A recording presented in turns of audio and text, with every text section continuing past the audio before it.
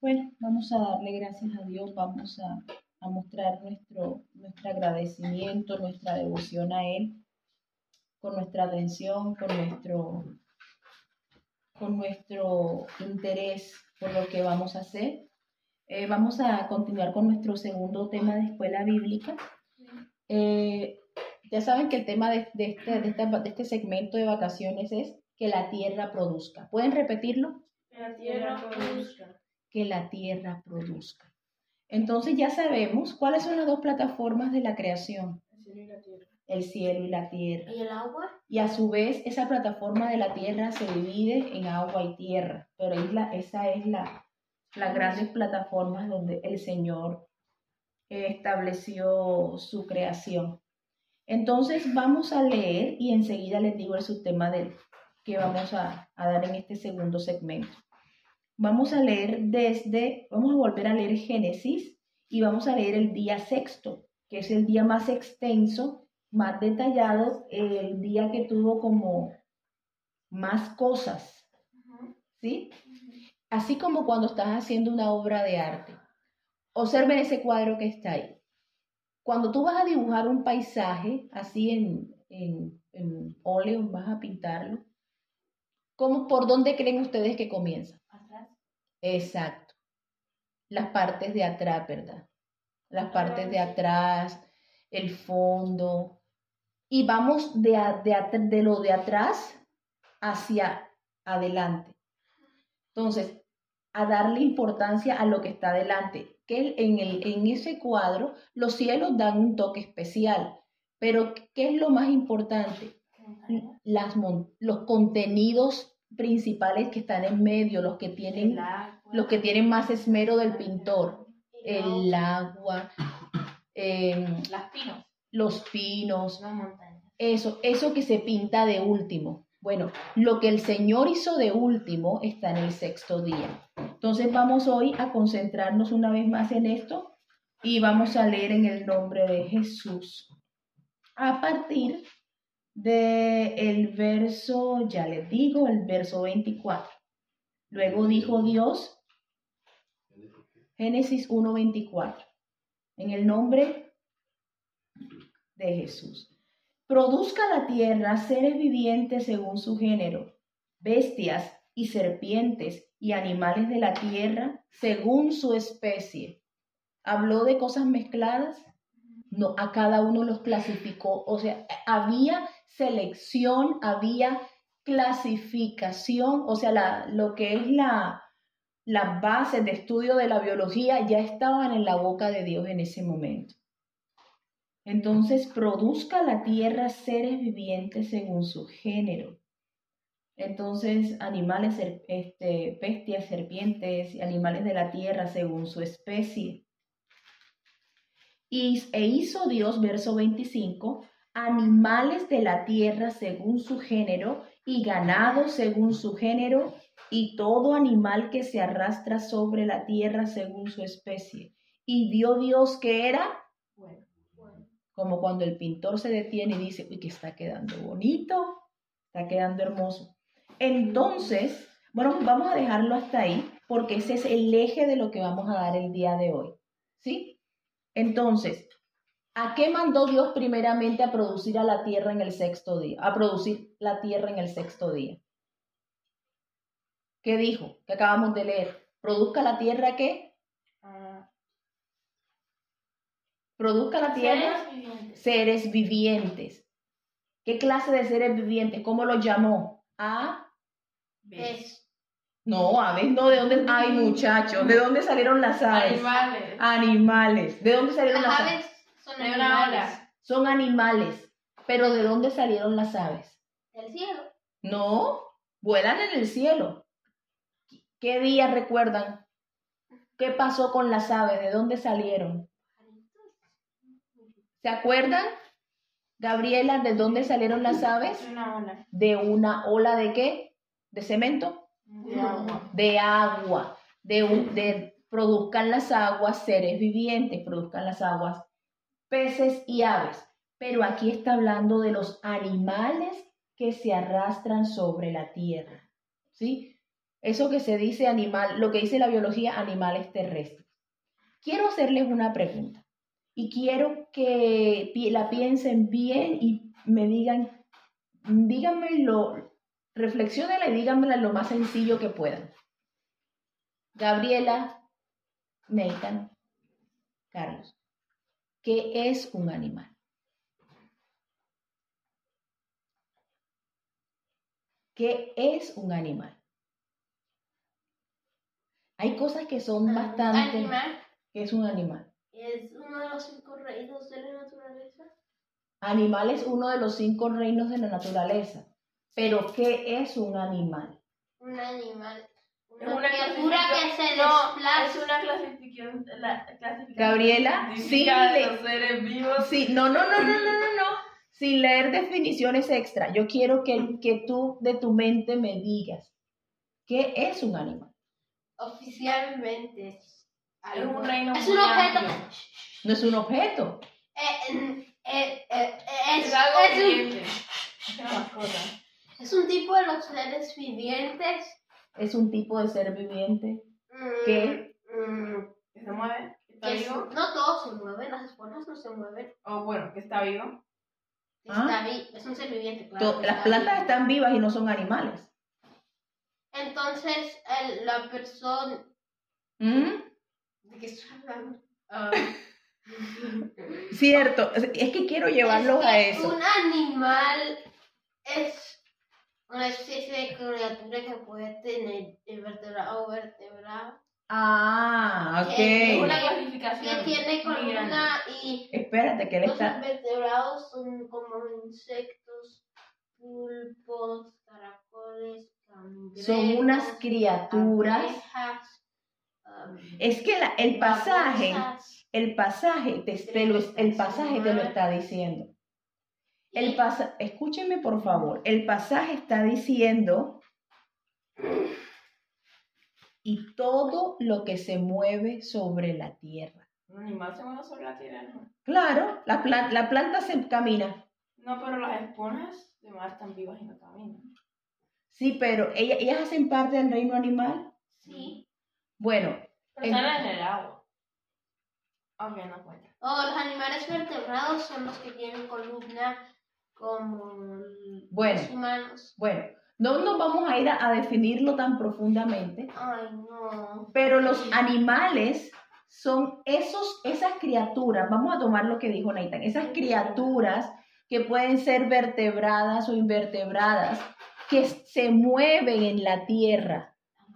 Las produjo el polvo de la tierra. Por el llamado de Dios. Por el llamado de Dios. Entonces, es algo así como que, mírenlo de esta forma, la tierra estornudó y pues salieron animales. El polvo produjo animales. Entonces, esas criaturas, ¿para qué Dios hizo animales? Para mascotas. Tú vas a tener entonces... un orangután con un león y un tigre en tu casa de mascota. Todos menos un orangután. No Bueno. tendré todos menos el orangután, ese es el objetivo. Pero ¿cómo vas a hacer no pueden ser para mascotas? ¿Para qué Dios hizo los animales? Quiero respuestas. Testigos. Ok, estamos bien. Ella dice que son testigos. Pero aún así es que ahora también quiero animales en el quinto día. Sí. Los pavos son animales. Pero estamos hablando en el día de hoy de los animales que la tierra produjo. Terrestres, muy bien, no esos que las aguas produjeron. ¿Sí? Entonces, los animales que están en la tierra, miren yo quiero que analicen la capacidad que Dios le entregó a la tierra. Hoy vamos a distinguir 3 conceptos importantes. Bueno, pueden ser 2. Uno es poder, y el otro es don. ¿Sí? La tierra tiene poder. No. La tierra tiene un don. ¿Cuántos poderes existen? Uno. ¿Qué? Muchos. No entiendo. Uno. y es el poder de Dios. ¿Qué es un poder? El poder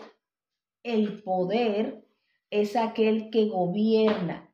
Primero, crea, forma, organiza, gobierna, sustenta. Ese es el poder. ¿Sí? Pero el don es algo que el poder le entrega a alguien o a algo para que cumpla exactamente las reglas que le dio para hacer eso. O sea, le da un don, pero se lo da con reglas. Por decir algo, ¿qué don le dio Dios al sol? Brillar, producir energía calórica, energía lumínica. Y él la produce, pero ¿se la dio con reglas o se la dio sin reglas? Ustedes ven allá el sol en el sistema solar dando vueltas y bailando y tirándole rayos a todo el mundo. No, el sol tiene reglas. ¿El sol gira? ¿Sí? No. ¿Qué dicen ustedes? El sol conserva un lugar en el espacio. El sol es la batería del sistema solar. Entonces, de esa misma manera, a la Tierra, ¿quién es el poder? Dios. El único poder, Dios. ¿Y cómo se llama Dios? Entonces, Dios, el poder, le entrega a la naturaleza a través de su palabra, porque su palabra es poder. Es poder. Cuando tú hablas en el nombre de Jesús, tú emites poder. Entonces, Él le entregó a la tierra poder. ¿Qué poder le entregó? Le entregó un don. Perdón. El poder le entrega a la tierra el don de producir. ¿Sí? La tierra produjo animales, la tierra produce plantas, produce hortalizas, produce frutos, pero la tierra puede gobernar sobre lo que produce. Bueno. Entonces es la diferencia entre un poder y un don. Cuando estemos hablando del hombre, vamos a hablar de un segundo concepto que es la influencia. Una influencia es esa, ¿cómo les diré? Ese mensaje que entra a irrumpir en el don para separarlo del poder. Suena raro, suena complicado, pero no lo es. Cuando llega una persona y ve que todo está funcionando bien y empieza a hablar mal, no, pero tú deberías cambiar eso. ¿Para qué le haces caso a tu mamá? ¿Para qué le haces caso a tu papá? Eso es una influencia. Entonces, tú como hijo tienes unos dones. Y esos dones son de obedecer, de crecer, de entender por qué tienes un estilo de vida, por qué lo llevas así, a dónde te lleva el estilo de vida que tienes, qué futuro vas a tener. Es importante que cuando ustedes sean padres, le expliquen a sus hijos cómo va a ser el futuro de ellos cuando ustedes los estén criando. Yo estoy haciendo esto contigo porque cuando seas grande ya tú vas a ser capaz de hacer esto y aquello porque ya de pequeño lo aprendiste. ¿Sí? No se sientan poca cosa, no se sientan sirvientes porque usted está limpiando un piso o lavando un plato. Sus manos, sus pies, su mente necesita desarrollarse y servir. Y servir es funcionar en todo. Volviendo al tema de la tierra. A la tierra le dieron el don, le dijeron, produce animales.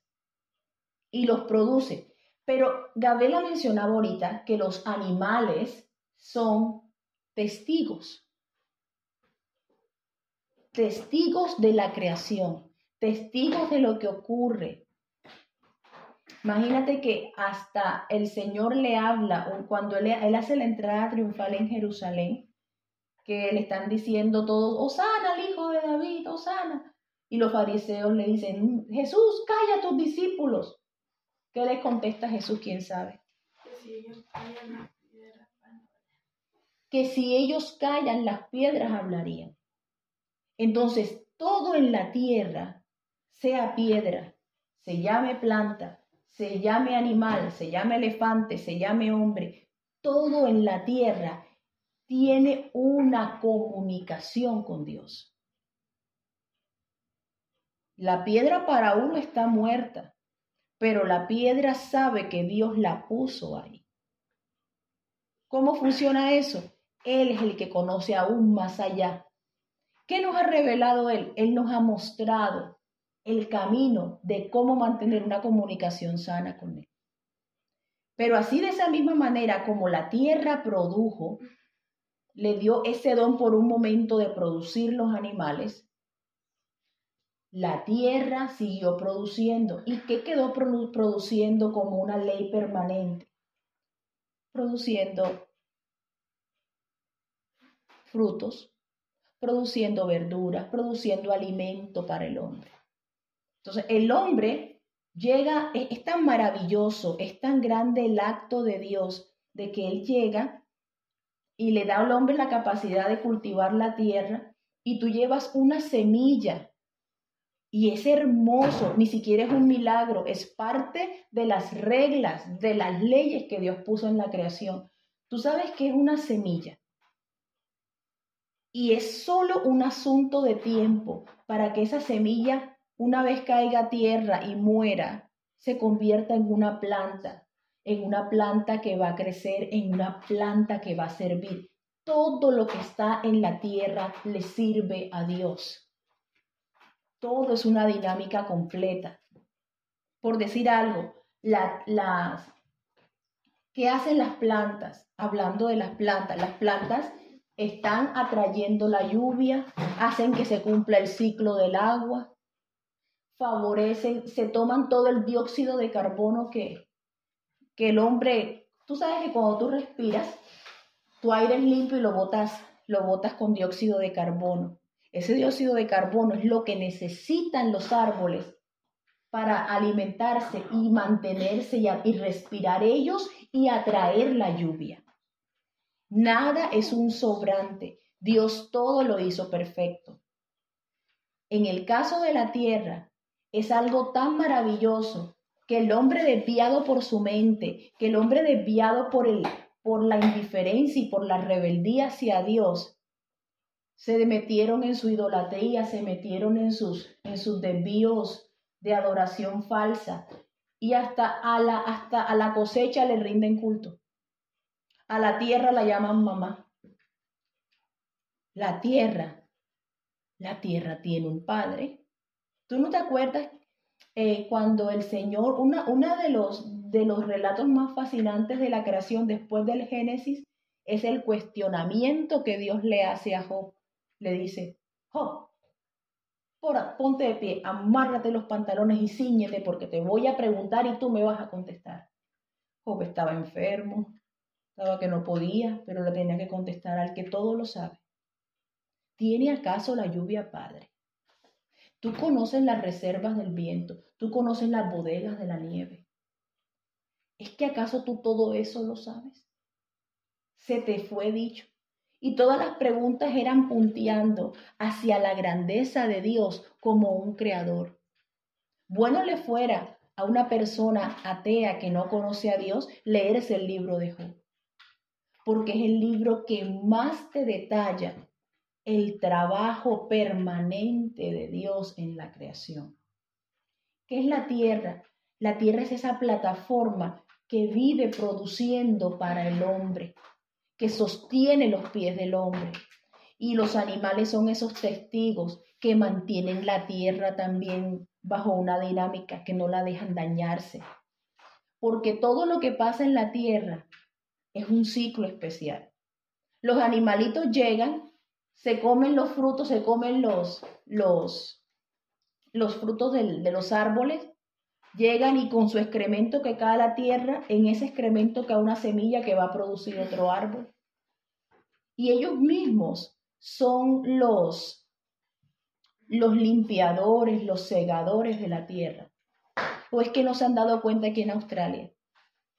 Los inventos de limpieza y los inventos más útiles de limpieza tienen inspiración en los animales. Por ejemplo, ¿A qué se parece un canguro? A una podadora de grama. Porque eso es lo que hace el canguro.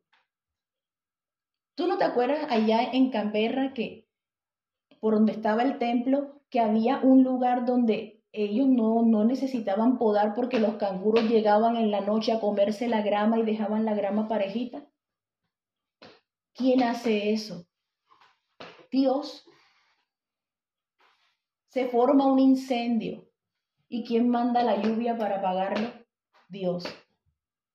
Por ejemplo, y de pronto ves los árboles que les están creciendo mucho las ramas y hay unos animalitos muy lindos a los que Dios les dio unos picos especiales. Mira, una de las cosas más fascinantes en las aves, por ejemplo, es estudiarse los tipos de pico. El pico de pala, el pico que parece tijera de jardinería pequeña. ¿De quién tiene ese pico? Las cacatúas, los loros, los periquitos. Entonces, ¿qué hacen? Van a las copas de los árboles y van podando con esos picos, cortan las ramas y las van tumbando y le van dando forma al árbol para que el árbol se limpie y produzca más frutos. Llega un animal, es hermoso ver las relaciones que tienen cada animal el uno con el otro. ¿Saben para qué hace Dios eso? Porque los animales están en la tierra como servidores del hombre para tenerle un mundo limpio. De verdad, cuando uno ve documentales, por ejemplo, sobre que no es nuestro continente, por ejemplo, el rinoceronte, el elefante, que los están cogiendo, que les arrancan los colmillos porque ¿de qué material son los colmillos? ¿Quién se recuerda? Marfil. De marfil, y le llaman el oro blanco, y los hombres los cogen, matan a los elefantes para solo coleccionar los colmillos y hacer ídolos en el mercado negro. Eso es lo que ellos hacen. Y oír, ¿no?, que el último rinoceronte blanco está en Sudán y solamente hay 3, hay 2 hembras y un macho y se acaba de morir el macho. Yo nunca en mi vida pensé que yo fuera a llorar por un animal que no conozco, que no es de mi continente, pero que cada vez que una especie se pierde, produce en la tierra un lloro. Así como cuando a la iglesia se le muere un miembro, que todos lloramos. Y uno se dice, yo no sabía que yo amara tanto a esta hermana. Yo no sabía que yo pudiera amar tanto a mi hermano. Me ha dolido. De la misma forma, la tierra se duele cuando una especie se acaba, cuando una especie se extingue. Y Dios no está llamándonos a tener una mente ecologista como algunos piensan tenerla ahora. Hay animales que tienen un destino especial y un destino es dado como ley de Dios en la creación. Y cuando han habido modificaciones en la tierra, por ejemplo, el diluvio produjo una gran modificación en la tierra, porque ya comenzaron los fenómenos de la fermentación, el sol comenzó a verse. ¿Se acuerdan que les hablábamos de la tropopausa? Que antes no se veía el sol, sino que todo completo era una capa de nube, y esas cataratas retenían agua, esas nubes retenían agua, y fueron las cataratas que se rompieron cuando el diluvio. De ahora en adelante se iba a ver el sol, se iba a ver el arco iris, porque en eso consistía el pacto de Dios. Y cuando llegan ahora los animales, el Señor sabía que ahora necesitábamos comer proteína. Bueno, hay animales que les van a hacer a ustedes para mantenimiento. Lo que se mueve en la tierra les va a ser para mantenimiento, les va a ser para comer, porque su cuerpo los va a necesitar. Y son cosas que pasan y se forman. Y cada vez que una persona, que es lo ideal, no que la gente haga industria con los animales, no que la gente coja un camión de pollitos para molerlos, así sin compasión, no que la gente meta vacas y meta animales pequeños a sufrir sin ver la luz del sol. El sol es la batería de la tierra. Y esos animales no tienen esa energía. Lo que cargan en ellos es un dolor por la forma en que los matan. Y con esos animales, esas carnes de esos animales estresados, es que la gente se come sus comidas rápidas. Por eso en estos días hay tanto cáncer, tantas enfermedades, tanta depresión. Porque cada vez que comes la carne de esos animales, comes la ansiedad con la que ellos murieron. Entonces, ¿cómo quiere Dios que comamos? ¿Cómo quiere Dios que vivamos? Dios quiere que vivamos para Él en todo. Y cada vez si a ti te toca tener una granja y te toca sacrificar tus animales, tú debes orar. Y tú debes darle gracias a Dios por esos animales y por esa carne que Él te da para su mantenimiento. El más escondido animal, el más insignificante, tiene un papel importante en la creación. Todos. Por ejemplo, a la gente le parecen desagradables los animales que comen muertos, los carroñeros, los buitres. Esos buitres, ay, no, son feos. Y la gente cuando quiere insultar a otro le dice, son los vultures.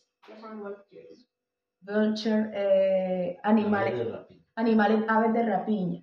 Esos animales que esperan que otro se muera para comérselo. Entonces, esos animales ¿a qué se dedican? A comer la carne muerta de toda la tierra.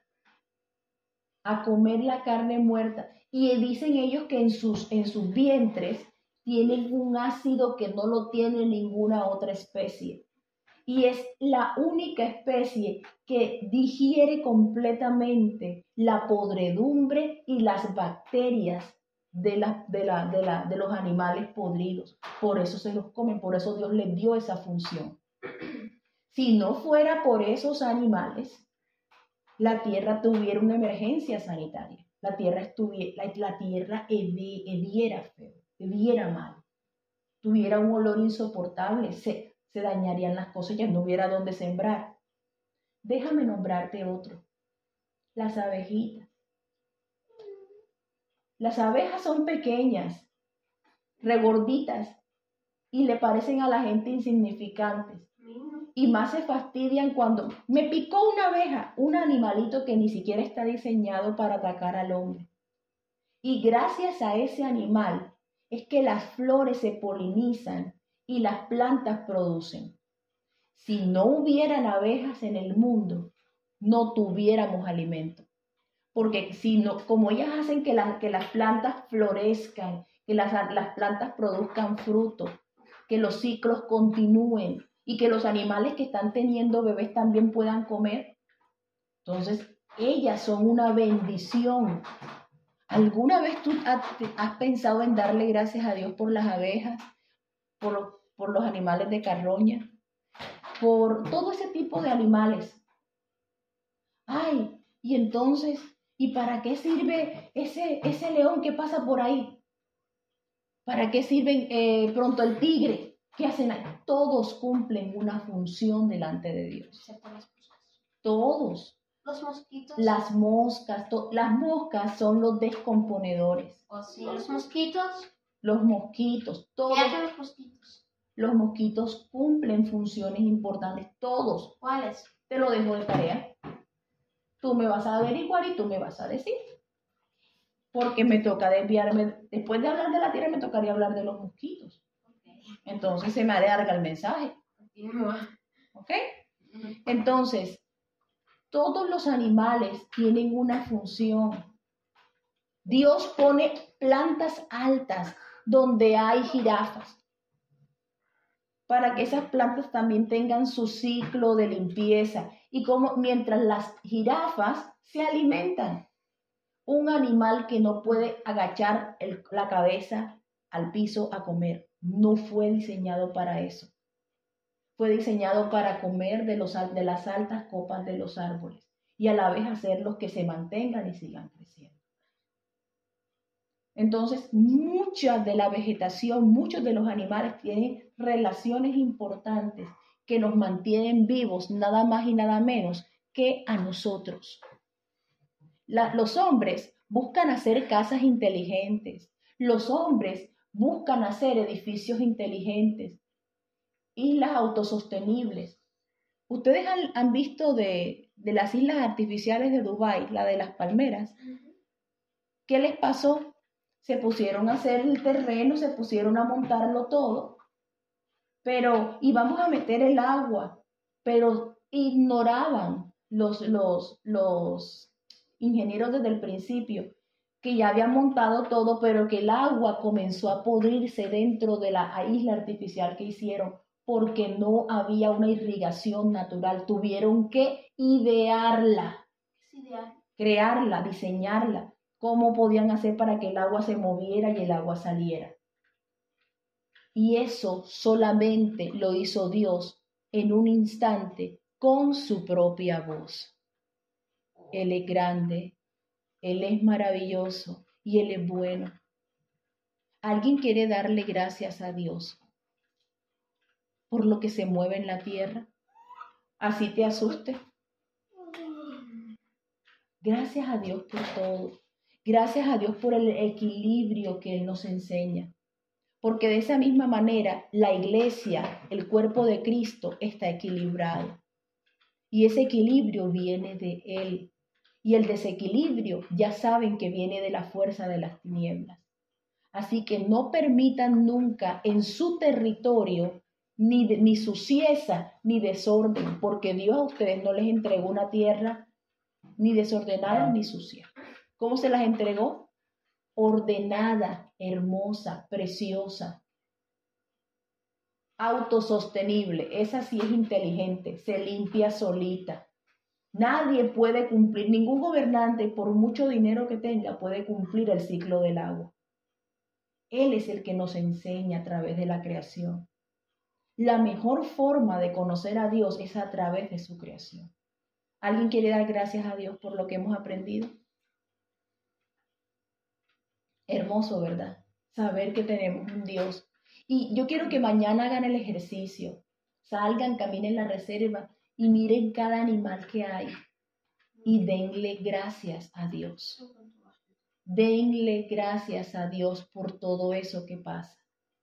Por todo lo que se arrastra. Por todo lo que se mueve. Porque todo es obra de Él. Bendito Padre Celestial, te agradezco tu gran misericordia y tu fiel bondad. Te agradezco tu amor infinito, Señor. Gracias por esta palabra. Gracias porque tú tratas en nuestra vida. Gracias porque tú nos enseñas.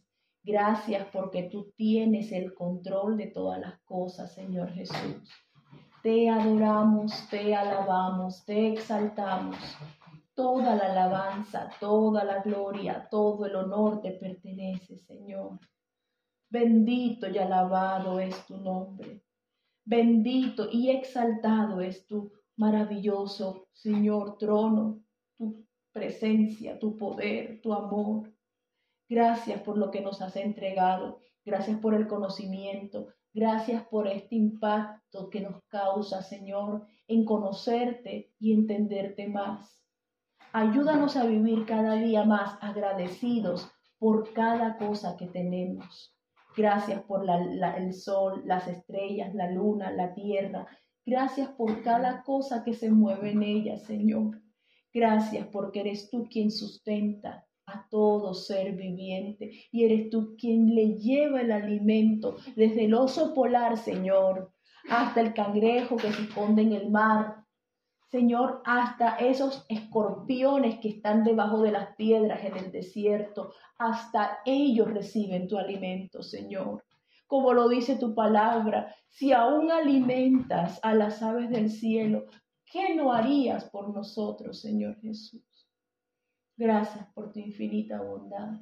Gracias por tu amor y gracias por tu misericordia, Altísimo Señor. Gracias. En el nombre de Jesús. Aleluya, te amamos, mi Señor. Gracias. Gracias, oh Dios. Gracias. Amén y amén.